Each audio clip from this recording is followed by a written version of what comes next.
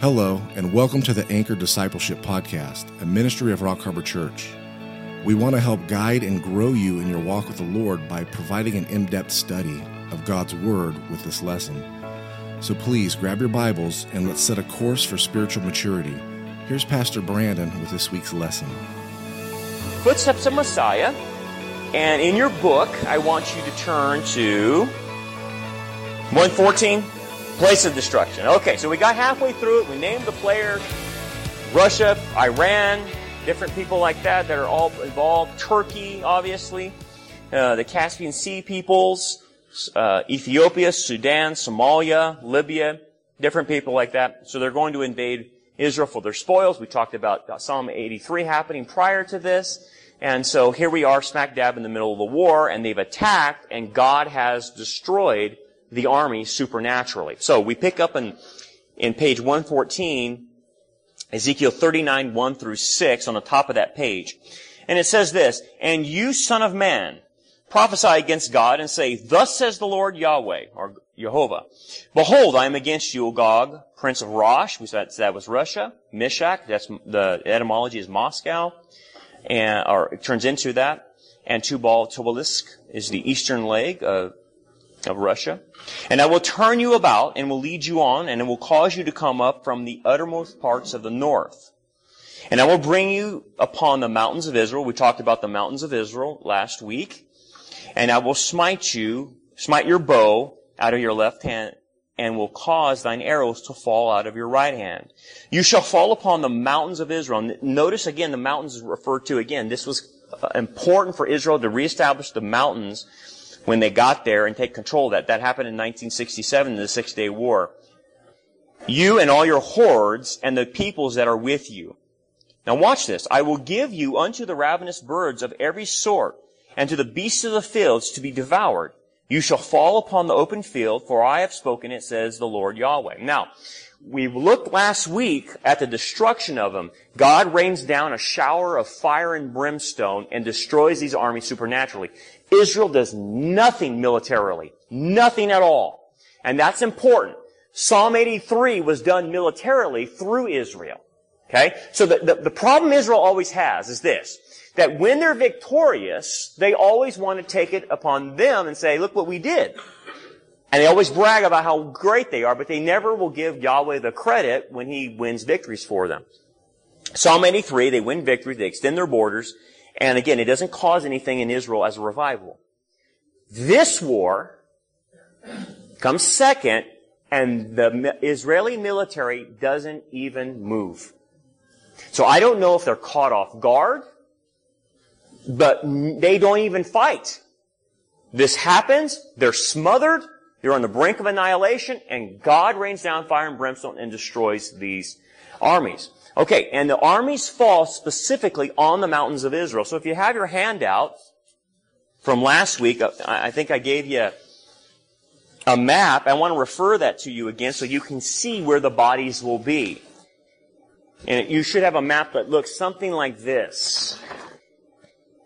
Those mountains then, if you look at from the top of, where you see Megiddo, and then you go down, you follow it down, and you see Jerusalem, Bethlehem, and you keep going down all the way to number 4. And number 4 is Beersheba. All that area is called the mountains of Israel. So that's where the attack happens, but that's where the dead bodies lay. And if you see the topography there, the mountains of Israel are not smooth. If you've ever been to Israel, they're very rocky. There's a lot of crevices and cracks, and it's jagged, and it's very difficult terrain to get through. Very difficult. And because of that, the bodies will be, that's the place where the bodies will fall and die. And so the first thing that God does to help Israel out in cleaning up this mess is He sends the birds and the wild animals to eat the carcasses. And that's going to help Israel to some degree. As he's mentioned it, he's basically having a feast for the birds, the ravenous birds and the animals. So after the birds eat the bodies, and we're talking, upward maybe in the millions between all these armies invading Israel, to help Israel out in the cleanup, the birds and the ravenous animals will reduce the bodies to bones, basically, is what God's trying to do. It's going to help Israel in gathering up these bodies.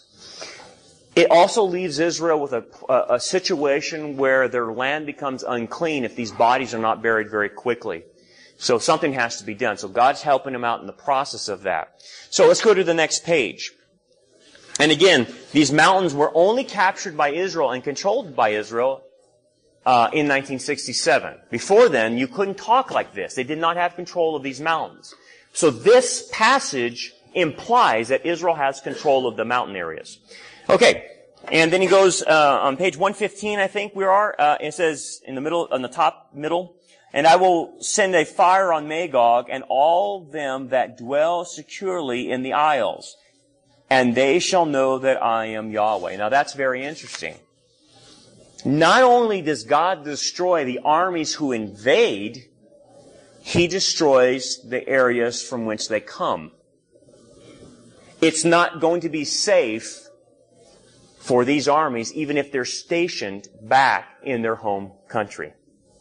God will go after them where they're from. So if there's armies still left in Russia, they will be wiped out. If there's armies still left in Persia, He will wipe them out. He will wipe out where they come from. So that's a thing that paves the way for the one world government. There is no remnant of Russia left. There are no Muslims left. Psalm 83 and Gog and Magog have completely wiped out all Islamic armies. So the solution to Islam is God. That's what's going to finally take out the Muslims. It's God.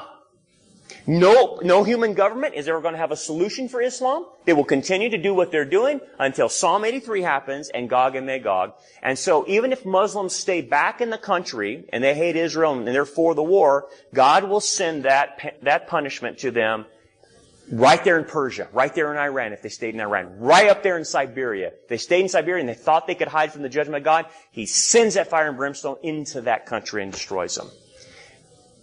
God is complete in His judgment, and it's ensuring that the one world government can form. So it's pretty amazing. Now we go to the sanctification of God's name. This is why it causes a revival. Read this in Ezekiel 39:7-8. And my holy name will I make known in the midst of my people Israel. Notice He's calling them Israel my people. Neither will I suffer my holy name to be profaned anymore. And the nations, or the Goyim, the Gentile nations, shall know that I am Yahweh, the Holy One, where in Israel. That is specific to referring to Him being the God of Abraham, Isaac, and Jacob did this. To be specific. When people say, oh yeah, I believe in God, what God do you believe in? You have to believe in the God of Abraham, Isaac, and Jacob, the one that produced Yeshua HaMashiach, the Jewish Messiah. It's not the God of the Hindus. It's not the God of the Mormons or the Jehovah's Witnesses or anything like that. And everybody will know this after this is done. God is ensuring that this will. Behold, it comes, and it shall be done, says the Lord Yahweh. This is the day whereof I have spoken. There is no doubt in anyone's mind who did this. Okay, why would God do this? This is prior to the tribulation. This is pre-tribulational events. So why is God sending a message not only to Israel, but the entire planet about this invasion? He is wanting Israel, and along with the Goyim nations, to come back into revival and get saved, because guess what? If you thought this was bad, you have no idea what's coming. The tribulation is about to occur. And He wants to give them a last chance to get themselves right. This revival, you'll see, does spur a revival in Israel, and a lot of Jews get saved. So this idea then is God is full of grace and mercy and giving people as many chances as they possibly can before hell comes to earth and the wrath of God poured out. So that's God's grace, man. And no one will ever be able to say, you didn't give me a chance. I didn't see anything. He's going to say, you saw me rain down fire and brimstone and destroy every Muslim on this planet. Was that not enough miracle for you that I exist? Is that not enough? And sure enough, there won't be people, I need to see more. There's always going to be people like that, right? Always. But no one will have any excuse. That's why Scripture says no one is without excuse. And in this kind of miracle, for goodness sake. Okay, anyway, now we turn into the 7 years of burning after that. And Ezekiel 39, 9 through 10 says, "And they that dwell in the cities of Israel shall go forth, and shall make fires of the weapons and burn them, both the shields and the bucklers, the bows and the arrows, and the handstaves and the spears, and they shall make fires of them 7 years." There's a timing element right there, and you need to underline that. That's huge. That tells you something, that this cannot occur in the tribulation. I'll talk about that in just a second. "So that they shall take no wood out of the field, neither cut down any out of their forest, for they shall make fires of the weapons, and they shall plunder those that plunder them, and rob those that rob them, says the Lord Yahweh." So he's done a reversal. Okay. The weapons it talks about, if Ezekiel is seeing this, or whether he's getting information to write down, John had visions in Revelation. Ezekiel, I'm not sure if he had a vision or if he is getting just direct revelation, write this down, and he's writing whatever he's told down. John, I know, is seeing things because he says, "I saw in a vision." If Ezekiel saw in a vision like John, how else would a guy who lived 2,500 years ago explain modern warfare weapons? There's no other words he could use that were available to him in Hebrew to explain a machine gun or to explain, something, a drone or what. He would know how to explain it. So what the biblical writers will use the language of their day, even in prophecy, to explain things about future events. And so you have to extrapolate that. He's saying, I'm seeing warfare. This is in the last days, and the warfare they're using, Israel ends up burning, and they're not burning their trees. In essence, what he is saying is, the weapons are used as a fuel of energy for them, and Israel will not have to turn to their natural resources for energy for 7 years.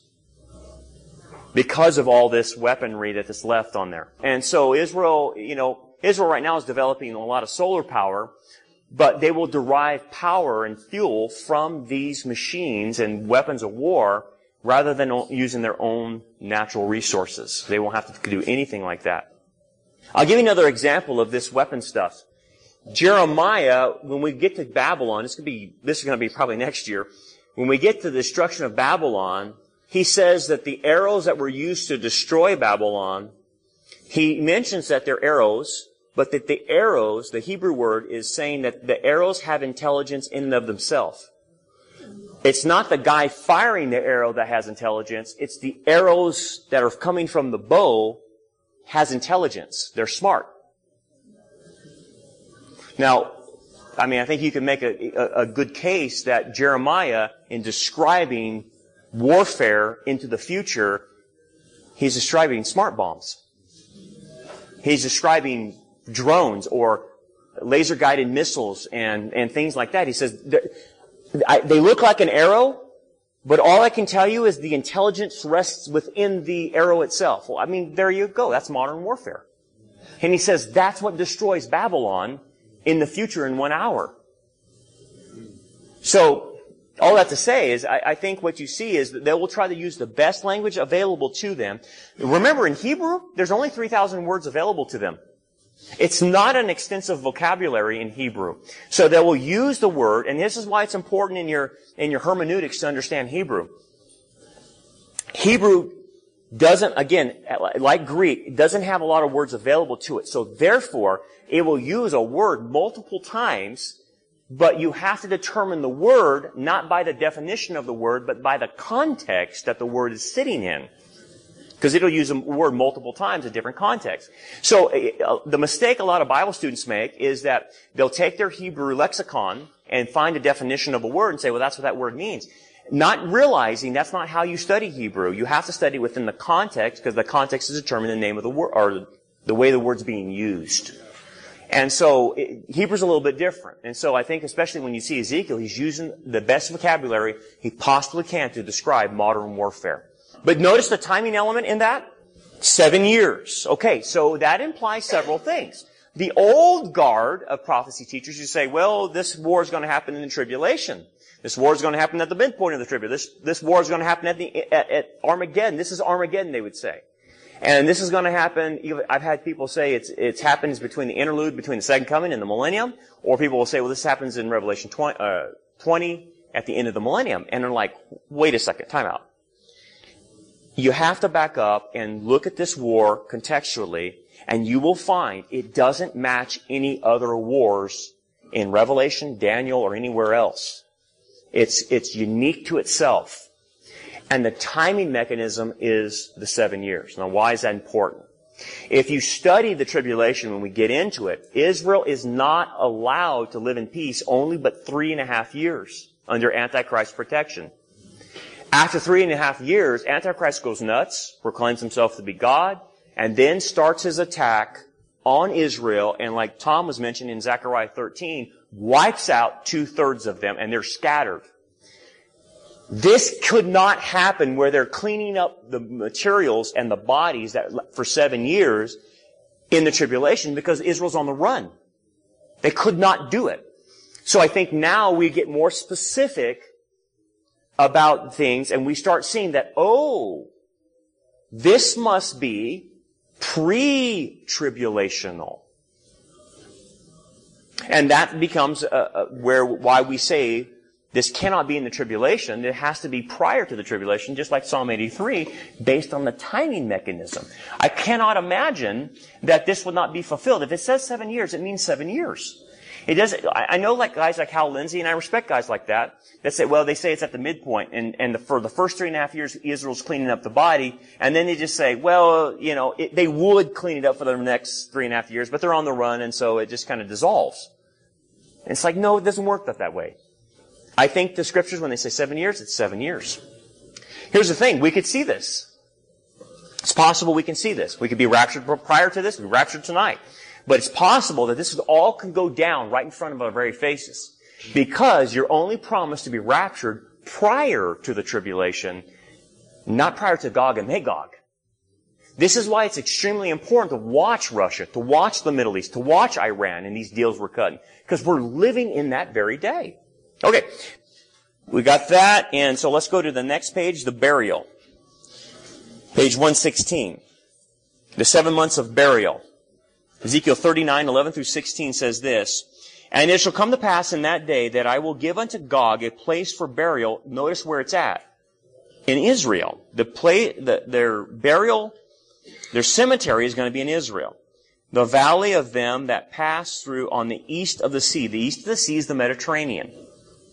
And it shall stop them that pass through. So there's so many bodies. And because of this mass grave, you cannot do any transportation through this area. It's so large of a cleanup area. And there they shall bury Gog and all his multitude, and they shall call it the valley of Hamon Gog, the multitude of God, basically. And 7 months shall the house of Israel be burying them. Notice the house of Israel. That means all of Israel. So this is what it implies. That every professional, every soldier, everybody on the land of Israel stops doing what they're doing and starts cleaning up dead bodies. Public transportation stops. Everything stops to clean up these dead bodies. Why? I want you to write out into the side a word, a Hebrew word, and I'm going to spell it for you. It's H-A-L-A-K-H-A.